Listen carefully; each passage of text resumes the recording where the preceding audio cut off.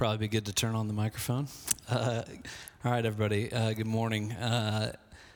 Just shared with some of the folks who are here a little early. Crief Hall is actually starting something that has never happened in the history of Midtown, which is that if you're here this morning in person, you're at the first live stream service that actually has live people in the service as well. So if you're watching at home, there are a bunch of Crief Hallers here. They say hello to you, and good morning, and excited to open up the Word this morning. We are starting a new series today in the book of 1 Thessalonians, and Paul wrote this letter. If you want to go there in your Bibles, go ahead and get them out. You can turn there at 1 Thessalonians. It's towards the end of the Bible. I don't have the exact page, and we don't all have the exact same Bible. So but this is a letter that Paul wrote to the church in Thessalonica, which was the capital of Macedonia and Macedonia's largest city. And he's writing this letter to a young church that he has planted. And when I say young church, I mean it's a baby church, right? Not very old at all. It's full of people who have converted from Judaism, some God-fearing Gentiles, and it'll say in there some really prominent women had all came to faith through Paul's visit to Thessalonica and his preaching there in 3 subsequent Sundays in the synagogue. Now, Thessalonica, it was a key city. Paul had this, I'm giving you guys a little bit of context here.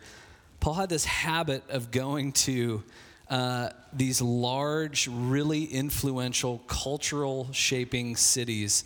And he decided that's the best way that the gospel is going to go forward is I'm actually going to go to these cities and I'm going to preach and plant churches there, because out of those cities, the gospel would radiate out into the rural areas. And this was a key city. It narrowly escaped at the time becoming the capital of the world. That's how important this city was. And so Paul was really pumped about what he sees going on in this young church. This was a vibrant young church. But he also, he's smart, because Paul, he's coming off, this is I think his 4th city in a row where basically things had gotten off really, really good. And then there was opposition and things got really, really difficult. And he knows that it's hard. It's hard to walk in the gospel. It's hard to remain in the gospel. He knows that joy leaks. And this church in particular, they were almost immediately, because of all these converts from Judaism, they were experiencing affliction at the hands of Jewish leaders who were concerned about the momentum of this new church. If you want to read about that, you can go into Acts 17, but this is what was going on. It says the Jews were jealous and they rounded up some bad characters. We're going to go get some bad characters from the marketplace, and they formed a mob and they started a riot in the city. They rushed to Jason's house. Did you know there was a Jason in the Bible? I was like, did I read that right? Jason? They rushed to Jason's house in search of Paul and Silas in order to bring them out to the crowd. They didn't find them, and they dragged Jason and a bunch of other believers out. And they said this is how much what was going on with the gospel was disrupting things. It says that these men have caused trouble all over the world, and now they've come here. And they're defying Caesar's decrees, and they're saying another king, this King Jesus, has come. And so they were freaked out. They had started a fight, right? And Paul is writing to this young Thessalonican church in the middle of all of that. So Treva is going to read for us. This is 1 Thessalonians 1:1-10. Paul, Silas, and Timothy, to the church of the Thessalonians, in God the Father and the Lord Jesus Christ, grace and peace to you. We always thank God for all of you and continually mention you in our prayers. We remember before our God and Father your work produced by faith, your labor prompted by love, and your endurance inspired by hope in our Lord Jesus Christ. For we know, brothers and sisters loved by God, that he has chosen you, because our gospel came to you not simply with words, but also with power and with the Holy Spirit and deep conviction. You know how we lived among you for your sake. You became imitators of us and of the Lord, for you welcomed the message in the midst of severe suffering with the joy given by the Holy Spirit. And so you became a model to all the believers in Macedonia and Achaia. The Lord's message rang out from you, not only from in Macedonia and Achaia. Your faith in God has become known everywhere. Therefore, we do not need to say anything about it, for they themselves report what kind of reception you gave us. They tell how you turned to God from idols to serve the living and true God, and to wait for his Son from heaven, whom he raised from the dead, Jesus, who rescues us from the coming wrath. All right, that's the Lord's word. We're three things I want us to kind of lean into. We'll see if we can get through all three of them, all right? The first one is this: the difficulty's real. You can write that down. It's real. The joy that's available right now is the second thing. And then how do we as believers tend that joy flame, all right? How do we tend that flame of joy right now? So the first thing is the difficulty's real. So I've already said to you that this was a church that was under persecution, and the Jewish people felt threatened, right? Because Jesus had come and the gospel was spreading. And I learned this a long time ago because I coached a lot of teams that had to play teams that were better than them in sports. Like my team was the weaker team. And when you're the weaker team, what you have to do in order to beat another team, right, is you can't beat them by outplaying them. You actually have to create some kind of chaos or do something to get that team, who is the better team, to actually forget how they play and who they are, right? You got to distract them so much and create so much chaos that they actually stop playing the way that they can play. And that's what was going on with the Jews who were persecuting this church. They were trying to get them to forget who they are. It made me think of that song. Some of you might not be old enough to even know this. You guys remember that song, The Going Gets Tough by Billy Ocean? No? Wow. A few of you nodding your heads right now. I won't sing it this morning, but the phrase is, when the going gets tough, the tough get going, right? When things get hard, I go somewhere. And the question is, where? And Paul is already celebrating that they've turned away from idols to serve the true and living God. But Paul understands something, that when the persecution and when things stay difficult, when the going gets tough, it's easy for us, it's easy for me to revert back to old things and to old ways, isn't it? To revert back to idols. And so I just want us to acknowledge something for this group of people, and that's not just us. I mean, it's really global. The going's been tough, hasn't it? I'm just going to talk about COVID here for a second. The form of affliction that we have all suffered over almost an entire year now, right? It's been hard, profoundly difficult. If we teased out all the details, if I gave you each a microphone, you could come up and talk to us ad nauseum, right, about how hard this has been. And for some people, that difficulty has drawn them into a deeper experience of the Lord and his love.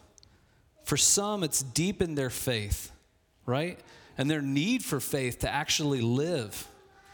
For some, it's actually strengthened the spiritual muscles of hope and of waiting with unfulfilled desire. Not just longing for COVID to be over, but longing for the Lord's return, which is our real hope, right?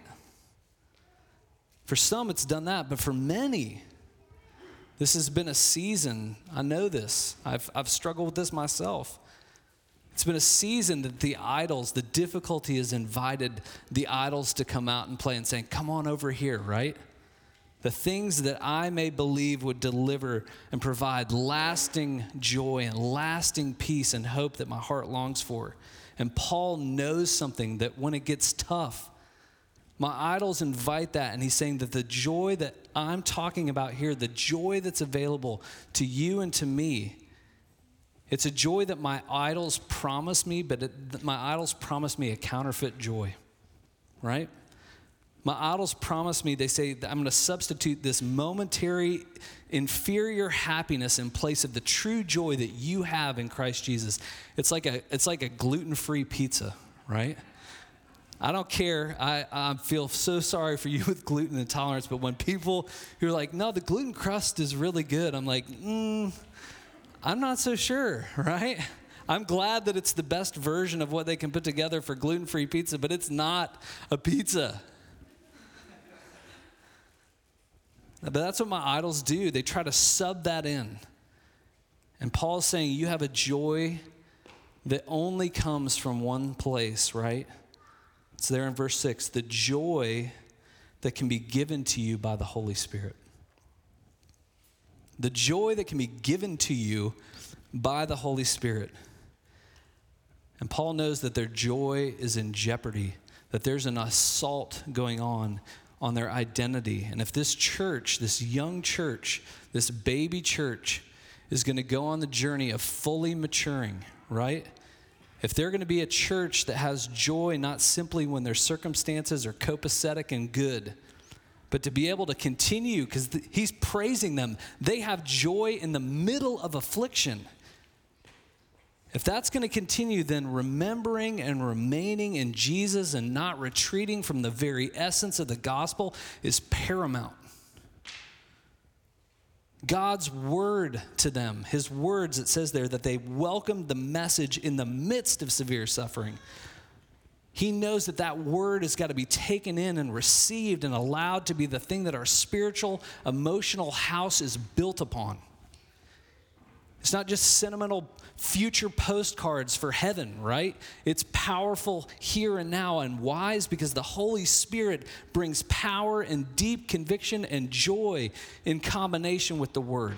And so Paul is writing them the words, the truth about who they are because he's saying you desperately need to be encouraged in this difficulty. You need to remember what's true about you and what's true about the Lord and what's certain about your future. Because if not, we're going to revert back to things that can't give us what they promise. Paul is fighting for that flame of the gospel that's burning bright in their church to not be snuffed out, to not be smothered by the hard. He wants it to be fanned into an ever-growing bonfire that many will see, that many will experience, that many will be affected by. And let me just say this. That's what's happening right now. That's what I'm doing right now. God is doing right now for y'all. He is fighting, and we are in a fight right now. For our church that is in a season of extended suffering. And I'm just telling you, if y'all, one of the greatest tricks of the devil is that he gets you to believe that you're not in a fight. And if you don't know that you are, that's probably why you're getting rolled over. It's because you don't even know that you're in a battle. But you are in a battle. We are in a battle for our functional joy and peace, our hope right now. We are in a battle to not numb out with our idols, but actually stay awake to the truth of what's going on, right? I can say I've been doing this for almost 20 years now, which means I've seen quite a bit. And I have never seen a season where the collective wind has been knocked out of everyone across the board. So many people struggling, so much fatigue, so much isolation, so much indifference and apathy that's come from that. The affliction of discouragement. Afflicted by discouragement. Continual setbacks. I mean, how many times, who's on their third quarantine yet, right? Their third time of figure out the math of how many more days we have to stay in our house by ourselves. It's been hard, it's been sad, it's been discouraging, it's been afflicting. And when it gets hard, when the going gets tough, where do we go? Where do we turn to? Because he's saying they turned from idols to serve the true and living God. So where does Paul take them? Well, he takes him to the second thing, which is this: the joy that's available now. The difficulty is real, but there is joy that is available now. And it comes from remembering and experiencing what we already have. I know we're waiting for things. We certainly are waiting for things, a lot of things. But he's saying there's a joy that I can bring into the present by experiencing and remembering what I've already got, not what I'm waiting for, right? And he's saying that's the key to the joy that is available right now. Paul's encouraging the church, you already have so much. Do you know it? Do you know that your bank accounts are full of it, right? But I forget. That's what pain does. Pain causes me to forget what's true about the Lord, what's true about his promises, what's true about me, right? Pain makes me forget that, but guess what pain doesn't do? Pain doesn't make that untrue. I can forget what's true, but it doesn't make it untrue. And so Paul literally, I'm going to refer to it like an airstrike, like when soldiers are struggling, right, and they need backup, and they literally call in the airstrike that comes high over them and absolutely decimates the enemy of discouragement. Paul literally flies up in his B-52 right now, and he's like, all right, I'm about to literally pull the bay doors open and drop truth bombs all over this discouragement. By the power of the Holy Spirit, that's what I'm about to do. And the first thing he does is this. He talks about this triangle. You've heard us talk about it before: faith, hope, and love. What does he say there in verse 3? We remember before God and the Father your work produced by faith, your labor prompted by love, and your endurance inspired by hope in the Lord Jesus Christ. Faith, love, and hope. Now, you can't read any of Paul's letters where he doesn't talk about that triangle, right? One of the commentators said that it's literally the three most eminent Christian graces. Those three things. You have these graces, these gifts in Christ. You have them, right? And it's literally, I guess the Bermuda Triangle is a negative reference, right? That in that triangle, dangerous and powerful bad things happen. Well, in this triangle, dangerous and powerful good things happen, right? It's like, for those of you who played sports, right? The triangle offense in basketball that Phil Jackson won all of his championships with the Bulls, with Michael and Kobe with the Lakers. It was a triangle offense that won those championships for him. And Paul is literally saying, you've got this triangle offense, right? This powerful thing to ward off and to defend against the discouragement. It's faith, hope, and love.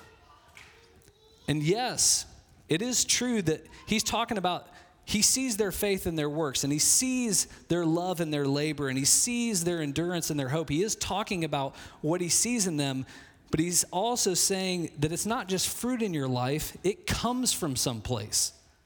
It's not just what you do, it's what's coming out of you because it has its source in something, in him. We read this stuff really quickly, but we read over it. Your work produced by faith, your labor prompted by love, and your endurance inspired by hope in our Lord Jesus Christ. Y'all, that in is so important.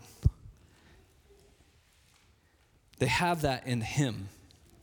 They have faith. They have love. They have hope in their relationship with Jesus Christ, in their union with him. And their union with him is where that flows out of. That's why Proverbs says, guard your heart because it's the wellspring of your life, and everything you do flows out of that, right? You've got that triangle. You have faith. You have love. You have hope. And why is that important to be reminded of? Because if I don't know that I have those things in him, if I am not experiencing those things through him, then I will try to get those things from something else. Don't be mistaken. I will have faith in something or someone. I will have love for something or someone, or be trying to get love from something or someone. I will have and put my hope in something or someone all the time. Right? I mean, even the Jewish people that were persecuting this church, Jews who were trying to follow the law, they were struggling with what? Faith in myself and my ability to keep God's law, right? Hope that if I get it right and if I'm good enough, then what?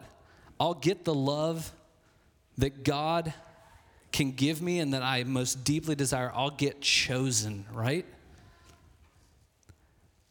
We all have faith in something. We all have love and hope in something. Even atheists do. No one's not religious. The question is who? And the question is what? And Paul is saying, you are a new creation in Christ, Christian. You have a new identity. You have a new birth, Peter says, into a living hope.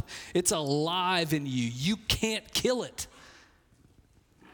It's the hope of eternity that Christ has woken up in your heart, like Ecclesiastes 3 says.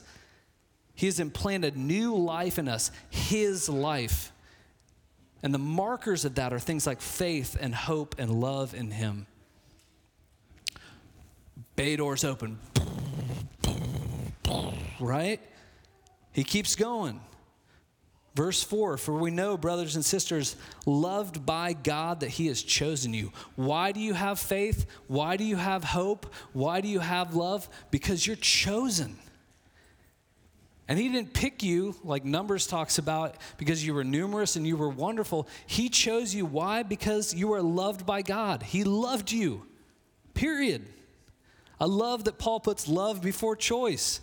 He doesn't say he chose you because you were so lovable. He says, I loved you. You were lovely to me. And I chose you, right?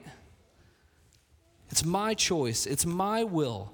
And you have all of those things in me because of it cost to me.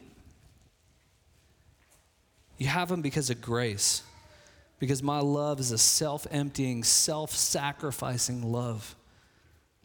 And when I live and I remain in that chosen identity, when I let those bombs drop and land on the target of my heart, Paul testifies that something happens to the church. And he's celebrating this in the church in Thessalonica, and that's this: that there's a power. It wasn't just words. The gospel came with power and with the Holy Spirit and with deep conviction. And they welcomed the message in the midst of severe suffering, and they had joy given by the Holy Spirit, and they became a model. Their message rang out, right? They were those who endured, and they worked in the middle of even difficult times, being marked by joy, being marked by hope, being marked by faith and love. Not bootstrapping it, but because of they had that in him.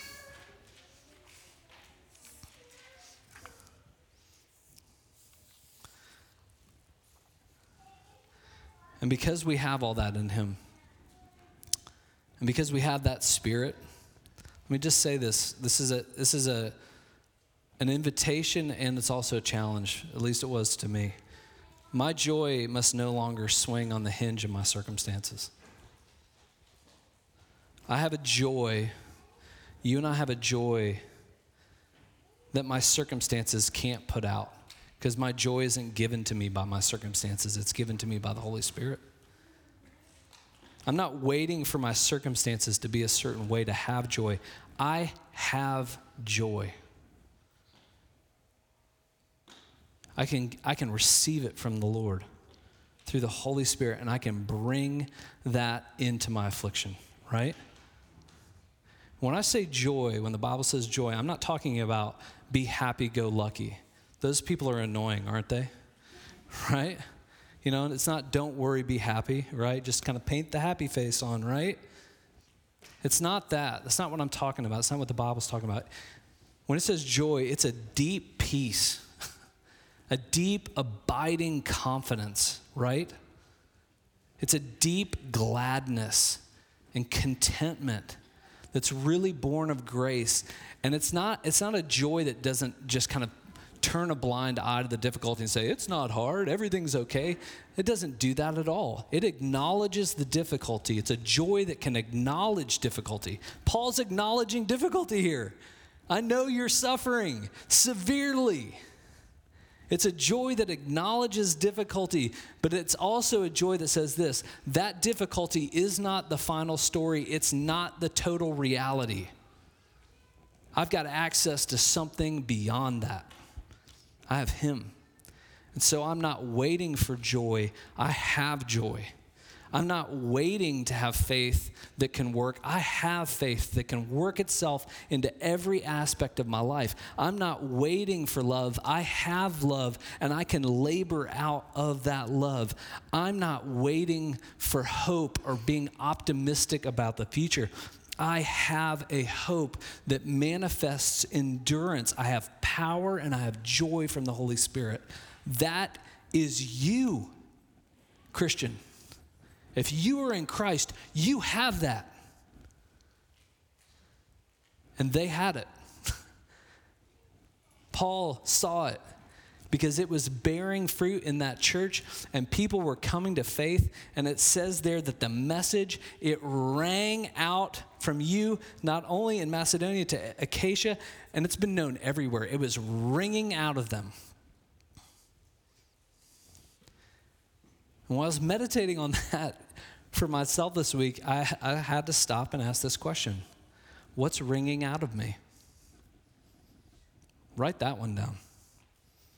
Ask the Holy Spirit, because God gives us the Holy Spirit, what? To convict us, to guide us, to help us see our sin, but also to lead us in the truth. What is ringing out of me? The word there, ringing, is literally the word for echo. What's echoing out of my life? Echo, yes. Say it again. Echo. What's echoing out of me? Has the difficulty robbed us? Has it muted? Has it pressed the mute button on the joy that we have? Would you be honest with yourself if it has?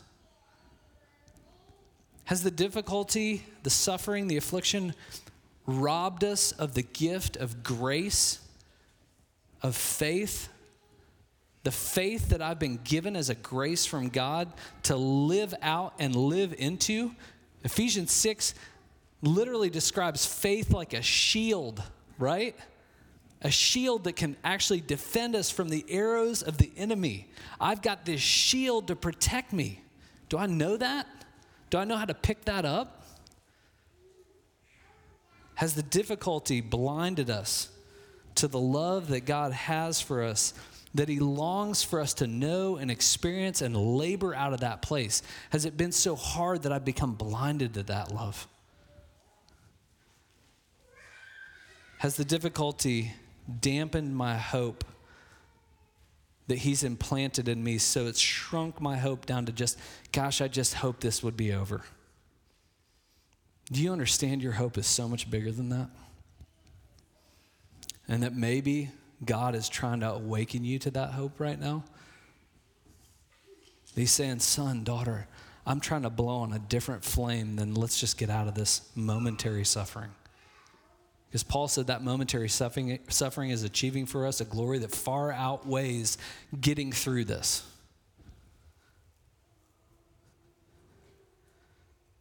What's ringing out of us, church? Has the difficulty robbed us of the joy of experiencing the faith, of living in the love and enduring in the hope that you already have? Well, it does. It can. So last thing, how do we tend this joy fire, because it's great. I mean, we all wish we had an Apostle Paul, right? Who could kind of like fly in and just be like, and destroy the enemy, right? Yeah, the discouragement enemy. But part of what he's doing, because he's not going to be able to go back to these people. Part of what he's doing here is he's writing them, but he's also demonstrating something for them, right? He's not just writing them the truth. He's teaching them about what he's had to do when things have gotten hard for him, right? When his joy was waning, when it was really hard. And he was beginning to wonder, I'm hard pressed on every side, right? Like he would write, I'm crushed, right? And he's teaching us, how do I tend that fire of my own heart? So he's writing the truth, but I would just tell you this. We read over this. The first thing is this. He's praying. I'm going to talk about prayer for a second and then the word. He says in 2, we always thank God for all of you, continually mentioning you in all our prayers. So when Paul, he's dropping bombs in the letter, but he's dropping bombs all the time for these people. He's asking the Holy Spirit to come rain this truth down on them all the time, right? He's calling in that airstrike, not just through the letter. He's calling it in all the time for these people. They have to remember this. They, in and of themselves, they are going to get discouraged, right? They don't have the resources in themselves to not stay undiscouraged. So I'm praying, right? And he's praying what? That power that they see coming through the Holy Spirit, that power would be bearing fruit in their lives again and again, that he would continue to give them joy. And he would continue, Holy Spirit, drop those faith, hope, love bombs, right? That chosen bomb, drop them on the discouragement, right? Constantly. And Paul's teaching them just by saying he's praying for them. He's saying, you have these huge graces, this access to these things, faith, hope, and love, and chosenness, and joy. You've been given all these things, and the Holy Spirit has been given to you to explore and apply those things, to fan them into the flame, because they're powerhouses for you in the middle of discouragement. So he's saying, I have to pray. Like, do you ask God for that stuff? Like, when I feel joyless, I'll try to be joyful rather than just simply begin to ask God, would you give me joy? Like, I'll do things like, God, help me to think differently about this so I can have joy. Rather than saying like, Lord, I don't know how to think about this, but I know that I can have joy in you that no thinking can get me to necessarily. Would you give me joy? Right? Ask him for it. Ask him to experience what you can't work yourself into. Right? But there also is a work on our end. It's not a but, it's an and, right? So we pray that the Holy Spirit does what only the Holy Spirit can do. But he also says this, they welcomed the message. They welcomed the word.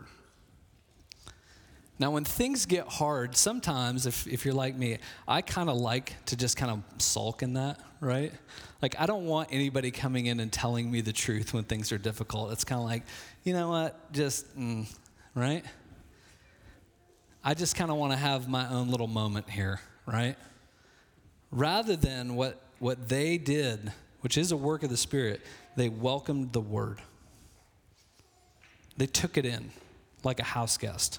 Right? And what happens is this, and y'all, this is, you're going to have to spend time on your own thinking more about this and even getting into the scriptures. But when you welcome in the word, let me tell you what you're welcoming in. You're welcoming in a sword. Hebrews 4 says that the word is living and active. It's like a double-edged sword that divides the spirit and the joints and the marrow. He's saying you bring something very powerful into your life when you bring the word into your life. Ephesians 6 calls the word the sword of the Spirit, right? So God has married his word and his spirit together, and one without the other is ineffective, right? With the word and with the spirit, we have weapons. We have defense against the discouragement. One commentator said this. He said, God has married the two, word and spirit. The spirit without the word is weaponless. The spirit without the word is weaponless. You don't have any defense if all you have is the Holy Spirit and you don't have the word. The word without the spirit, powerless. If all it is me trying to do the word without the Holy Spirit, I'm powerless. With both, I have a weapon and I have power. And so, church, would you dare to believe that the way I tend that fire, one, is I pray for the power that I don't have in myself, that the Holy Spirit can give to me. I pray for that. And I ask him to help open up the floodgates of what I have in him, what I have in Christ: joy, peace, patience, kindness, all the fruit of the Spirit. I have faith, I have hope. Would you help me experience that?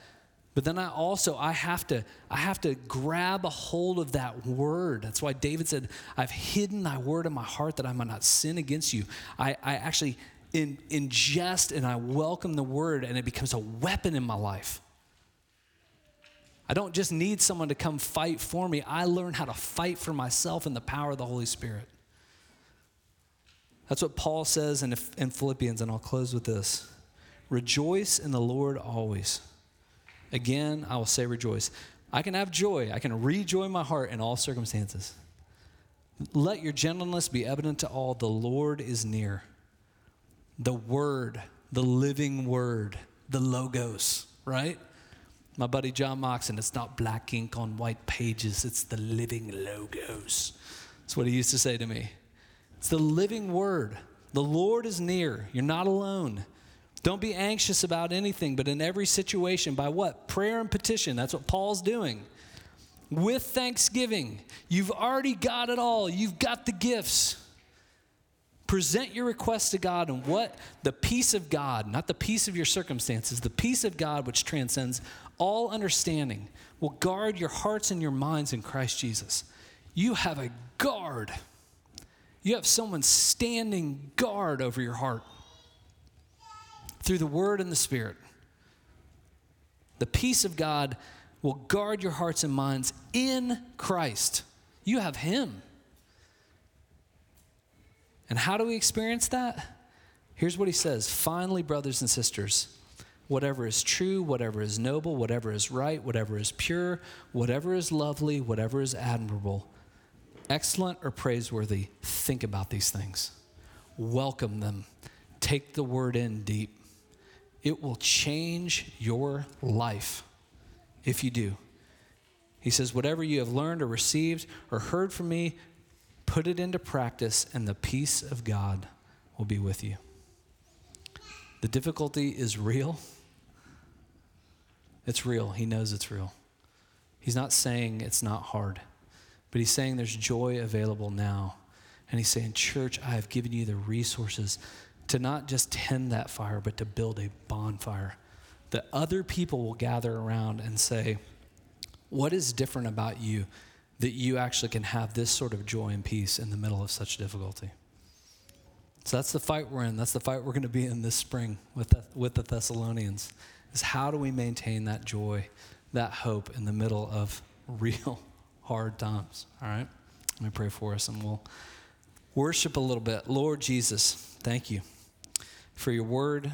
Thank you, Lord, that you don't leave us resourceless to just fend for ourselves, but you promised us in John that you wouldn't leave us as orphans, but you would send your Spirit. Thank you that in you we have your Spirit and we have all the fruit of your Spirit, Lord. Help us see the places that the difficulty has driven us to that aren't you. Things that we've turned to, believing that they could actually give us the joy and the peace and that we could trust in, that are too small. Maybe they're not even bad things, but they're not you. Lord, show us those things, and then would you teach us? Lord, would your Holy Spirit visit us with power this week? I pray for my friends who are at home and my friends who are here, that your Holy Spirit would stand guard over the heart. And I just pray that a hunger and a thirst for your word would awaken in your people, that would be so strong that they would feed on it like they feed on nothing else. Lord, make us a church that is hungry for your word and hungry to experience your Spirit. And may we ring out to a city that's ears are ringing in pain. May we sing a different song. And may we sing it now. In your name, amen.